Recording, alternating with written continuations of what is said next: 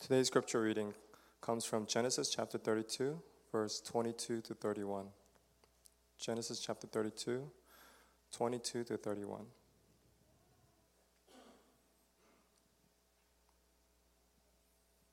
Please stand for the reading of God's word. Hear now the word of the Lord. That night Jacob got up and took his 2 wives, his 2 maidservants, and his 11 sons, and crossed the fork of the Jabbok. After he had sent them across the stream, he sent over all his possessions. So Jacob was left alone, and a man wrestled with him till daybreak. When the man saw that he could not overpower him, he touched the socket of Jacob's hip, so that his hip was wrenched as he wrestled with the man. Then the man said, "Let me go, for it is daybreak." But Jacob replied, "I will not let you go unless you bless me." The man asked him, "What is your name?" "Jacob," he answered. Then the man said, "Your name will no longer be Jacob, but Israel, because you have struggled with God and with men and have overcome." Jacob said, "Please tell me your name." But he replied, "Why do you ask my name?" Then he blessed him there. So Jacob called the place Peniel, saying, "It is because I saw God face to face, and yet my life was spared." The man rose above him as he passed Peniel, and he was limping because of his hip. This is the word of the Lord. Thanks be to God.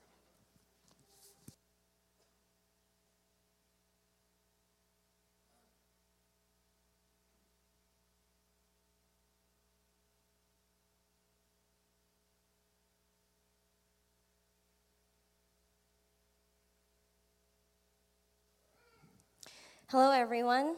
I'm excited to share the message on this particular passage today. When I saw that this passage fell on my turn to preach today, I was really glad and relieved, because you never know with the Old Testament. Sometimes you get these really difficult passages, and I thought, oh, phew. I had Jacob's ladder, which was really fun for me, and I thought, wrestling with God, this whole story, it's a story I know. And I thought, surely it'll be an easy message to preach on, or so I thought. So I got really excited, and I got a head start because I don't preach every week. And I think last Thursday or Friday, I printed out the passage in 2 different versions because, I still like the old school paper. And I got my pink highlighter, read it, highlighted it, meditated on it, and then I read it again, highlighted some more, meditated a little bit more, and soon the pages were 80% highlighter, and I just thought it makes no sense to keep looking at the highlights anymore. So then I moved to my dad's library, and he has a lot of books, and so I thought, I'm going to get all the books on Genesis. It's a fun passage, right? And I read a lot, and I camped out at Starbucks, my own corner, and I was there almost every day, and I got really excited, and I read a lot, but it was really tough, to be honest. The more I read, the more I highlighted, and the more I started to write, I felt stuck. And, when you get writer's block, it's frustrating. But when it happens to you while you're preparing for a sermon and you feel like the Lord is silent, it's terrifying. And it becomes Thursday, and you're like, oh my gosh, Lord, speak now, right? I'll move to church instead of Starbucks. Speak to me. And I was freaking out. And the more I felt terrified, the more I freaked out. And I just started reading everything. And on top of that, this week was a little bit difficult. On the outside, everything was good, normal. But inside, I was just going through a lot. And, it's one of those weeks where you feel like everything is falling apart. A little bit at first, and then a little bit more. Even the things that you count on to be stable starts shaking, and that was my week. And I thought, oh, sometimes we feel this way because we're physically tired, right? Sometimes we feel this way because emotionally we're a little bit, stretched, unstable. Sometimes we feel this way because there's some unresolved stuff going on, and it's just catching up to you. And I realized this week, sometimes it's just God. It's just God prodding our spirits. Sometimes it's just God gently guiding us into a place of crisis, whether it's physical, emotional, spiritual, because he loves us. Because he knows what's good for us, because he wants to bless us, because he wants to reveal his glory in our lives. So that was my week. It was tougher than I thought it would be. I had 4 drafts of this sermon, and I was freaking out until Friday night. And I had a moment sitting in Starbucks, my own little corner, and I thought, you know what? Just do it. Doesn't matter. I'm just going to preach whatever I have, whatever. And I had a moment with God. And God he intervened. Thankfully, he intervened. He touched the hip socket of my heart. And I finally understood something that I've been missing this whole week was this. Jacob's wrestle, this whole story I was trying to analyze and get some deep truths out of. This story really was for me. I just missed it. God grabbed a hold of me early on, and he was trying to wrestle different things in my life. He was trying to speak to me, get me to see the things in my heart that shouldn't be there, things that, are not pleasing to him. And I was so busy preparing the sermon, I didn't listen to what he was trying to say. And I finally got it. And this is what the Lord said to me. It's a good goal to want to preach a good sermon. A preacher should want to preach a good sermon, right? To bless God and to bless the people. But what he was trying to say to me is, why are you trying so hard? And I thought, well, yeah, let's not go there. And that's what was on my heart. And I realized, it's a lot of the fuel, what was fueling me, all my efforts, the research, the highlighting, it really was just insecurity. Wanting for you to think I was super smart. I wanted you to be blown away by the truths that I give you today. And I realized that's not pleasing to God. It doesn't need to be in my heart when I'm preparing a message. And that's the very thing God was trying to wrestle in my life this week, getting me to come face to face with that. And I thought, okay, all right, because I was like, dang it, Pastor Eugene's so smart. He sets the standard here, so I just get so stressed. And God was saying, there's no room for that if you're going to do my work. And so, yeah, he totally owned me, crippled me in Starbucks. So Friday night, 11:30 p.m., an hour before they closed, I opened a new file, and I titled it Sermon. I was like, this is the 4th draft. And I have to say, after that, it was very easy. Really liberating. And I really believe God has a message for us today. So I just laid out my heart there, so if you can just, smile a little, look a little alive, it would be good. I realized the goal was good. I wanted to preach a good sermon, and the goal was good, but the way I was doing it and my method and my attitude throughout it was really bad. It was really bad. And so I realized one thing. I can be doing the right thing, but if I do it in the wrong way, it actually leaves me very tired, completely drained, without joy, without life in it. And that's exactly where I think we find Jacob in this point in his life. Chapter 32.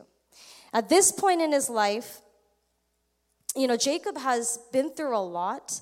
And if you actually look at what he has, he's accomplished a lot, given that he got a lot that he has by using, not so good methods, but he got it. He used his mind, his schemes, to steal the birthright from his brother. He used his trickery to get his father to give him the blessing. Esau was so angry, he swore to kill him, so Jacob left. But totally undeserving, God meets Jacob in the middle of his fleeing, and he shows up, speaks to him, blesses him, gives him a promise, shows him a vision. So that's a pretty awesome thing to add to what you have, that kind of experience with God. And then he goes to Laban. A lot happens there, as we heard. But when he comes out of, that place with Laban, He has wives and he has children, he has animals. So you look at Jacob's life when he left home first in chapter 28, I think, and he's going toward his uncle Laban. He left with just a stick in his hand. That's all he had. 20 years later, he's leaving Laban and going back home, and he has more than just a stick in his hand. He has a lot. He's rich. His life is very full. But there's one thing that Esau doesn't have, what Esau couldn't do for himself, no matter how smart he was. There's one thing that's still kind of lingering, and that's the very thing God is going to put in his face. And that's this thing with Esau. He never resolved, that strained relationship with Esau. As far as he knows, Esau's still really angry, and Esau still wants to kill him. And so for 20 years, he was able to avoid it. He left. He lived his own life. And 20 years later, now he's heading back home. He knows that the reunion with Esau is inevitable. And as far as he knows, he's going to die as a result of this reunion. And it makes you wonder, because, obviously when you read the passage, Jacob is freaking out. He's really nervous. He's scared. And he should be. It's not just his life anymore. He has to, protect his wives and his children. Esau's coming at him with 400 people. I mean, that sounds like someone who wants to kill not only Jacob, but everyone and everything with Jacob. And he should be afraid. And if you think about it, you're like, why? Like, Jacob, why are you here right now? Why don't you just do what you always do in life, is just flee? Like, find a way out of this situation. Why are you heading into the situation when you know it's super uncomfortable, very scary, in fact? Why are you here? And why are you pressing on toward the very thing that is giving you so much fear?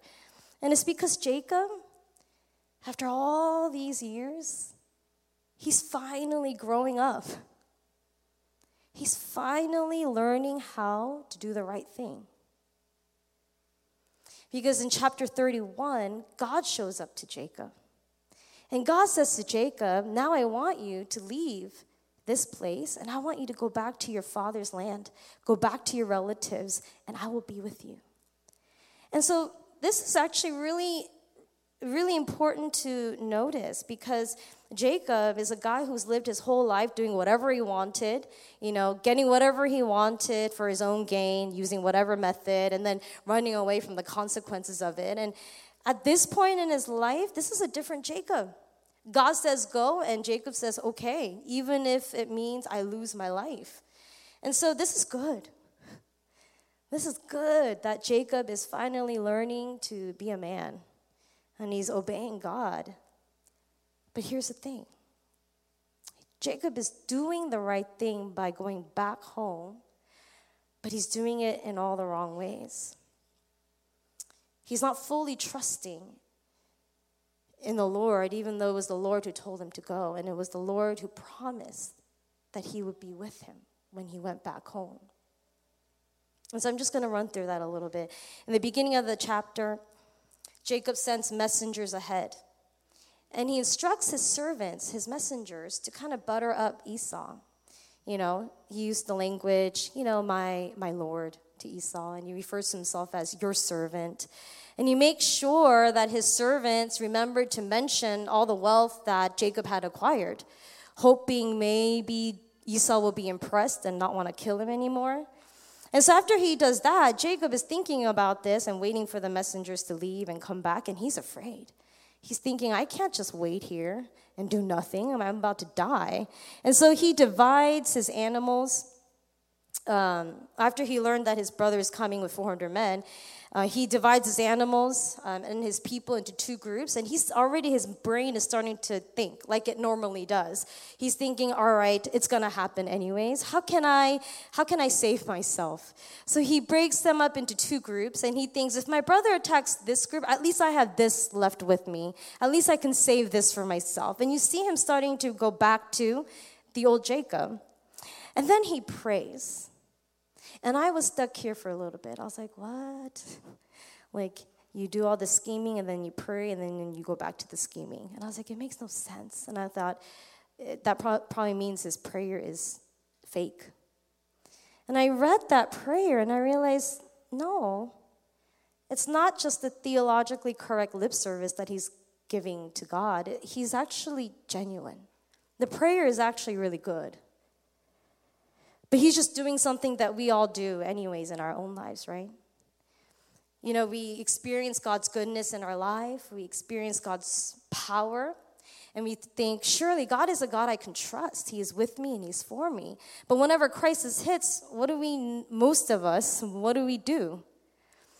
We only turn to God in prayer after we have attempted to remedy the situation a little bit. Isn't that what we normally do?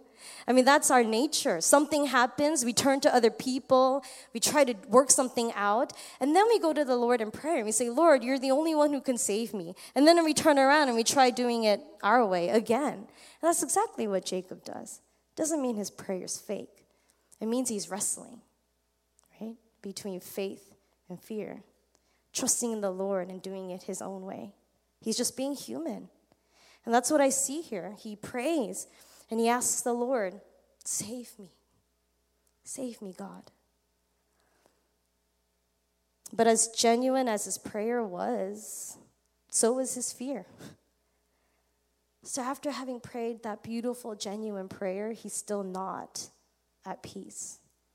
He's restless. So that night, right after praying that awesome prayer, he takes his animals and then he prepares them, sends them off as gifts, really awesome, lavish gifts, hoping that, it would appease Esau. And after having done that, he's still not at peace, obviously, because nothing has changed.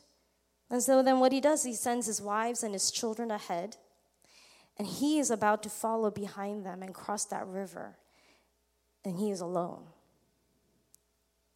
He's all alone. And it's a really helpless place to be in because you've done everything you can. He's done everything. And at this point, he's alone in the middle of the night. His family's ahead. All his animal servants are ahead. And at this point, it's moments before he's going to see Esau and possibly die. And there's nothing left for him to do. He can't do anything. He can't help himself anymore. And that's the moment where God meets Jacob. And this time, he doesn't come to Jacob in a dream. He comes to Jacob in the form of a man, a wrestler. And as Jacob is about to cross that river, the man grabs onto Jacob, and he wrestles with Jacob. And it says they wrestled all night long. I'm not a wrestler, obviously. But I did, growing up, do some thumb wrestling with my sisters.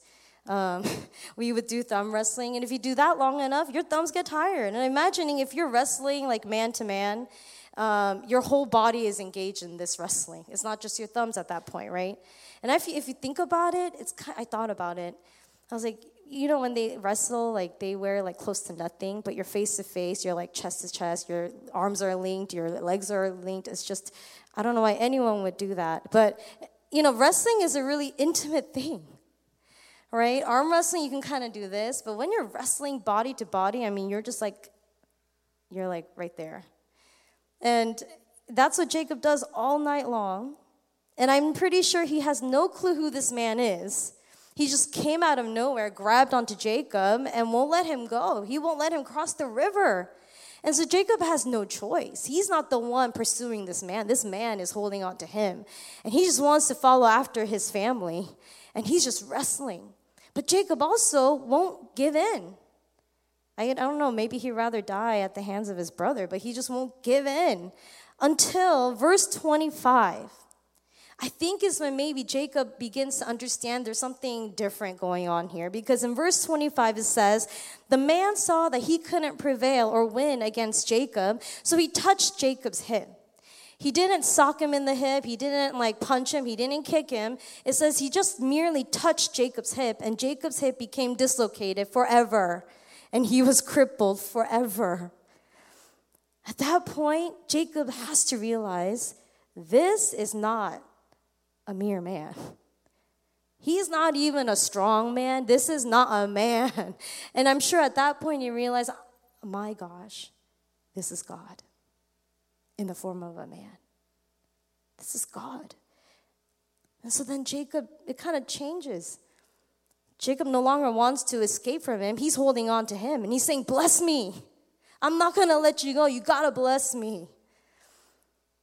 But here's the thing. I was thinking about this, and I was like, well, then why didn't God just like cripple him in the first few seconds?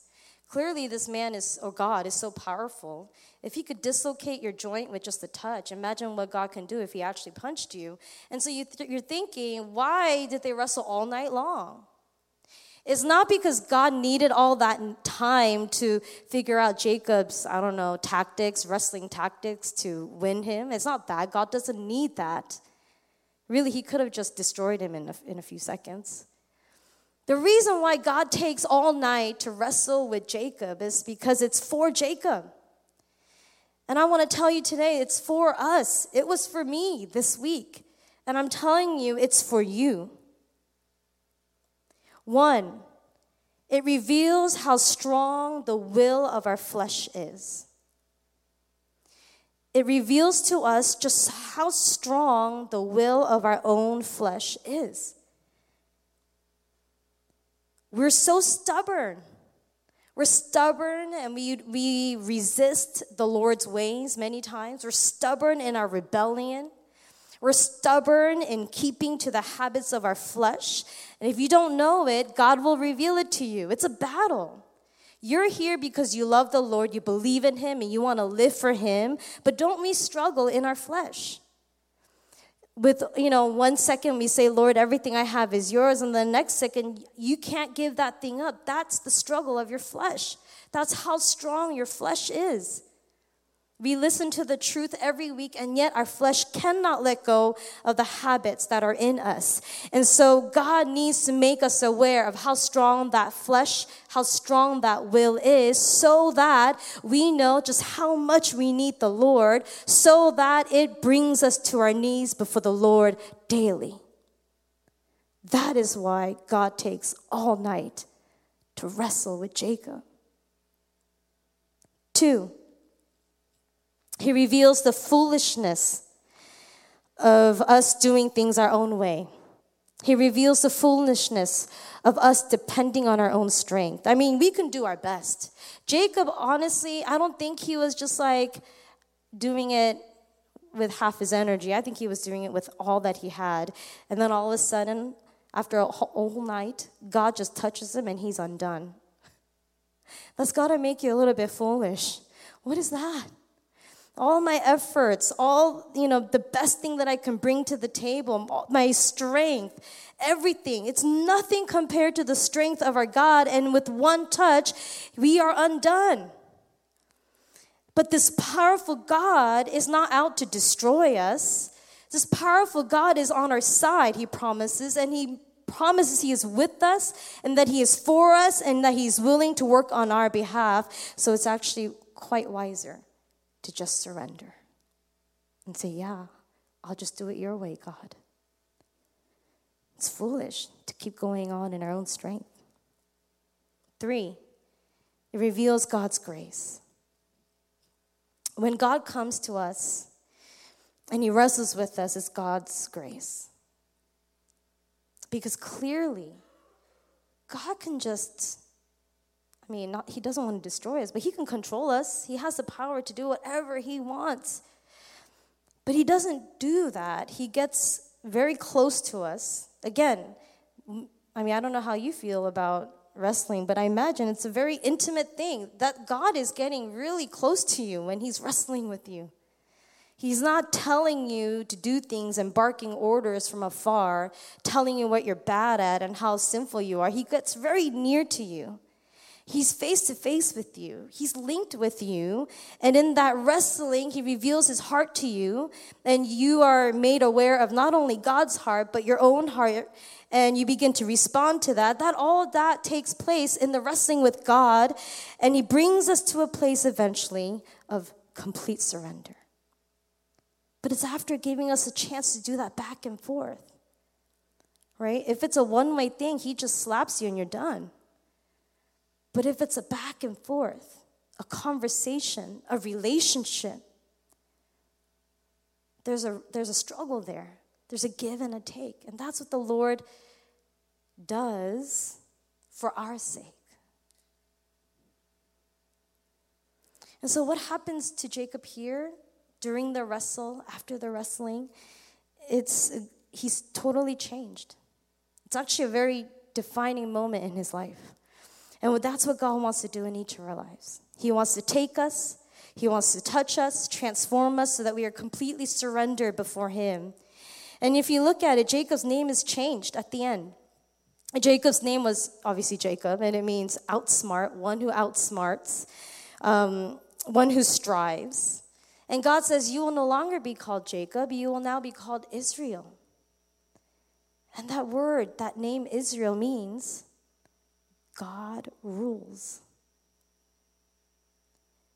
God reigns. God rules. God strives. So when the wrestling is all over, Jacob receives that blessing, and he's limping because he's forever crippled, and he's limping. And it says that the morning is dawning. It's a picture of a new start for Jacob. He's a new person now. Yes, he's walking away with a limp, but his life has changed. No longer to strive on his own, but now free to allow God and his reign to rule in his life. And this is a really important message for us today as a church, because we are also looking forward to a new, exciting, fresh start. I mean, we've been planning for I think years, and then especially this past year, it's been really on our minds and our hearts, and we've been working towards it, and it's finally here. If you don't know, now you know. It's in like a few weeks. We're going to be our own church. I don't know, because some people don't know. And we've responded to God's call over us. He's, asked us to take a step out in faith and to be our own church. And we said, yes, Lord, we believe this is from you. So we've been taking these certain steps, and it's finally right here. And God has a message for you, for us. And the message is this: I am with you, Pilgrim EM. There's a lot to be done, even now. There's a lot going on. Some of you are anxious. Some of you are excited. Some of you are a little nervous. Are we ready? And God is saying, this is my message for you today. I am with you. I'm the one who called you to this, and I will be the one to accomplish it, and I will be with you. I am with you. So trust in me. Follow my lead. Don't be afraid. Don't be nervous, but be filled with hope. For I will be your guide. I will be your coach, your teacher. I will be your wisdom, and my ways are perfect. So do not fear, but be filled with hope. I am with you. And this is important for us. Because no matter how much our hearts say, God, yes, I want to do this for you, because we're human, a lot of the times we set out to do this for God, to serve him, to obey him, to follow after him. But especially when things get shaky, when we get nervous, when things don't go as it should, and we get scared, then we very quickly turn to our own methods, our own strategies, our own human wisdom. We try to make things happen on our own. And in the end, if we do that as a church, we will be tired. We'll be drained. There is no power in that. There's no hope in that. There's no joy in that. There's no peace in that.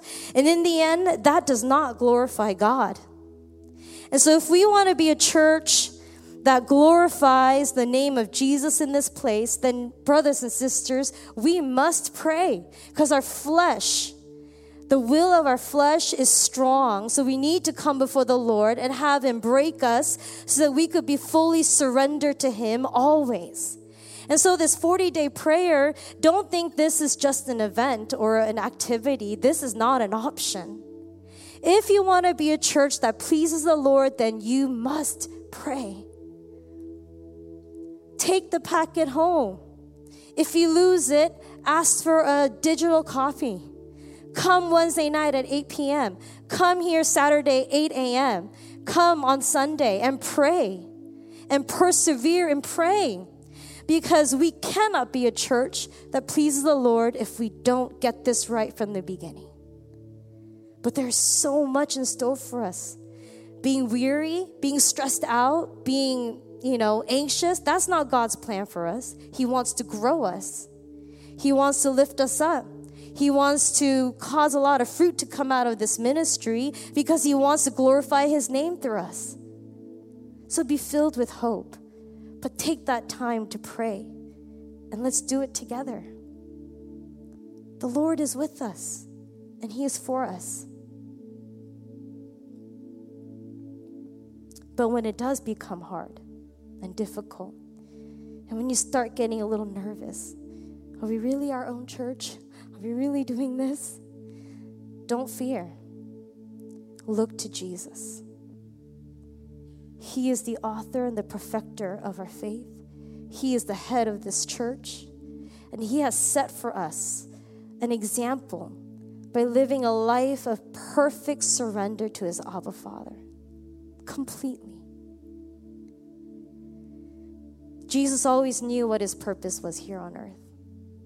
It was to lay down his life for the ransom of our sins. And it was to pay the penalty so that God's wrath would be appeased. He knew that. But the night that he was betrayed, he prayed in Gethsemane. And what he prayed was this: Abba, Father, let this cup pass from me. That gives me comfort, actually, because it means it wasn't easy for Jesus. But Jesus didn't end there. He wrestled. He wrestled and he agonized and he struggled in prayer. And by the end of that prayer, Jesus rose up and he said, "But Father, not my will, but yours be done." And Jesus was strengthened in his spirit to accomplish what the Lord had set for him to do, and he glorified his Father. I pray that we would be a church that comes before the Lord, especially when it's difficult, that we would learn to submit our will before him, that we would wrestle and struggle, agonize in this thing called surrender. And I pray that we would be strengthened to be a church that accomplishes what the Lord has set for us to do, and that we would glorify the name of Jesus. May God be glorified in and through our lives and in and through this church. Let's take some time and pray.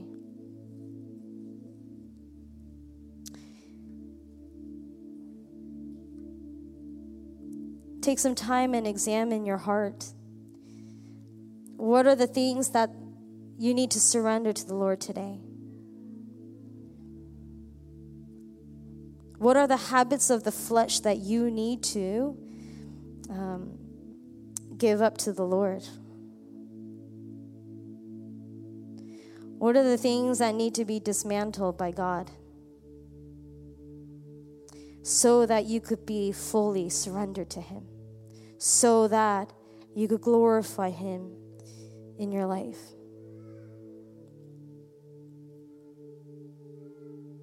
Just take some time and pray, not only for your own heart, but pray for our church, that as the Spirit leads and the Spirit shines on us, he would reveal the things that we need to surrender so that we could be strengthened and to be obedient, to be hopeful, to be joyful, to be ones who glorify Jesus. So let's pray together.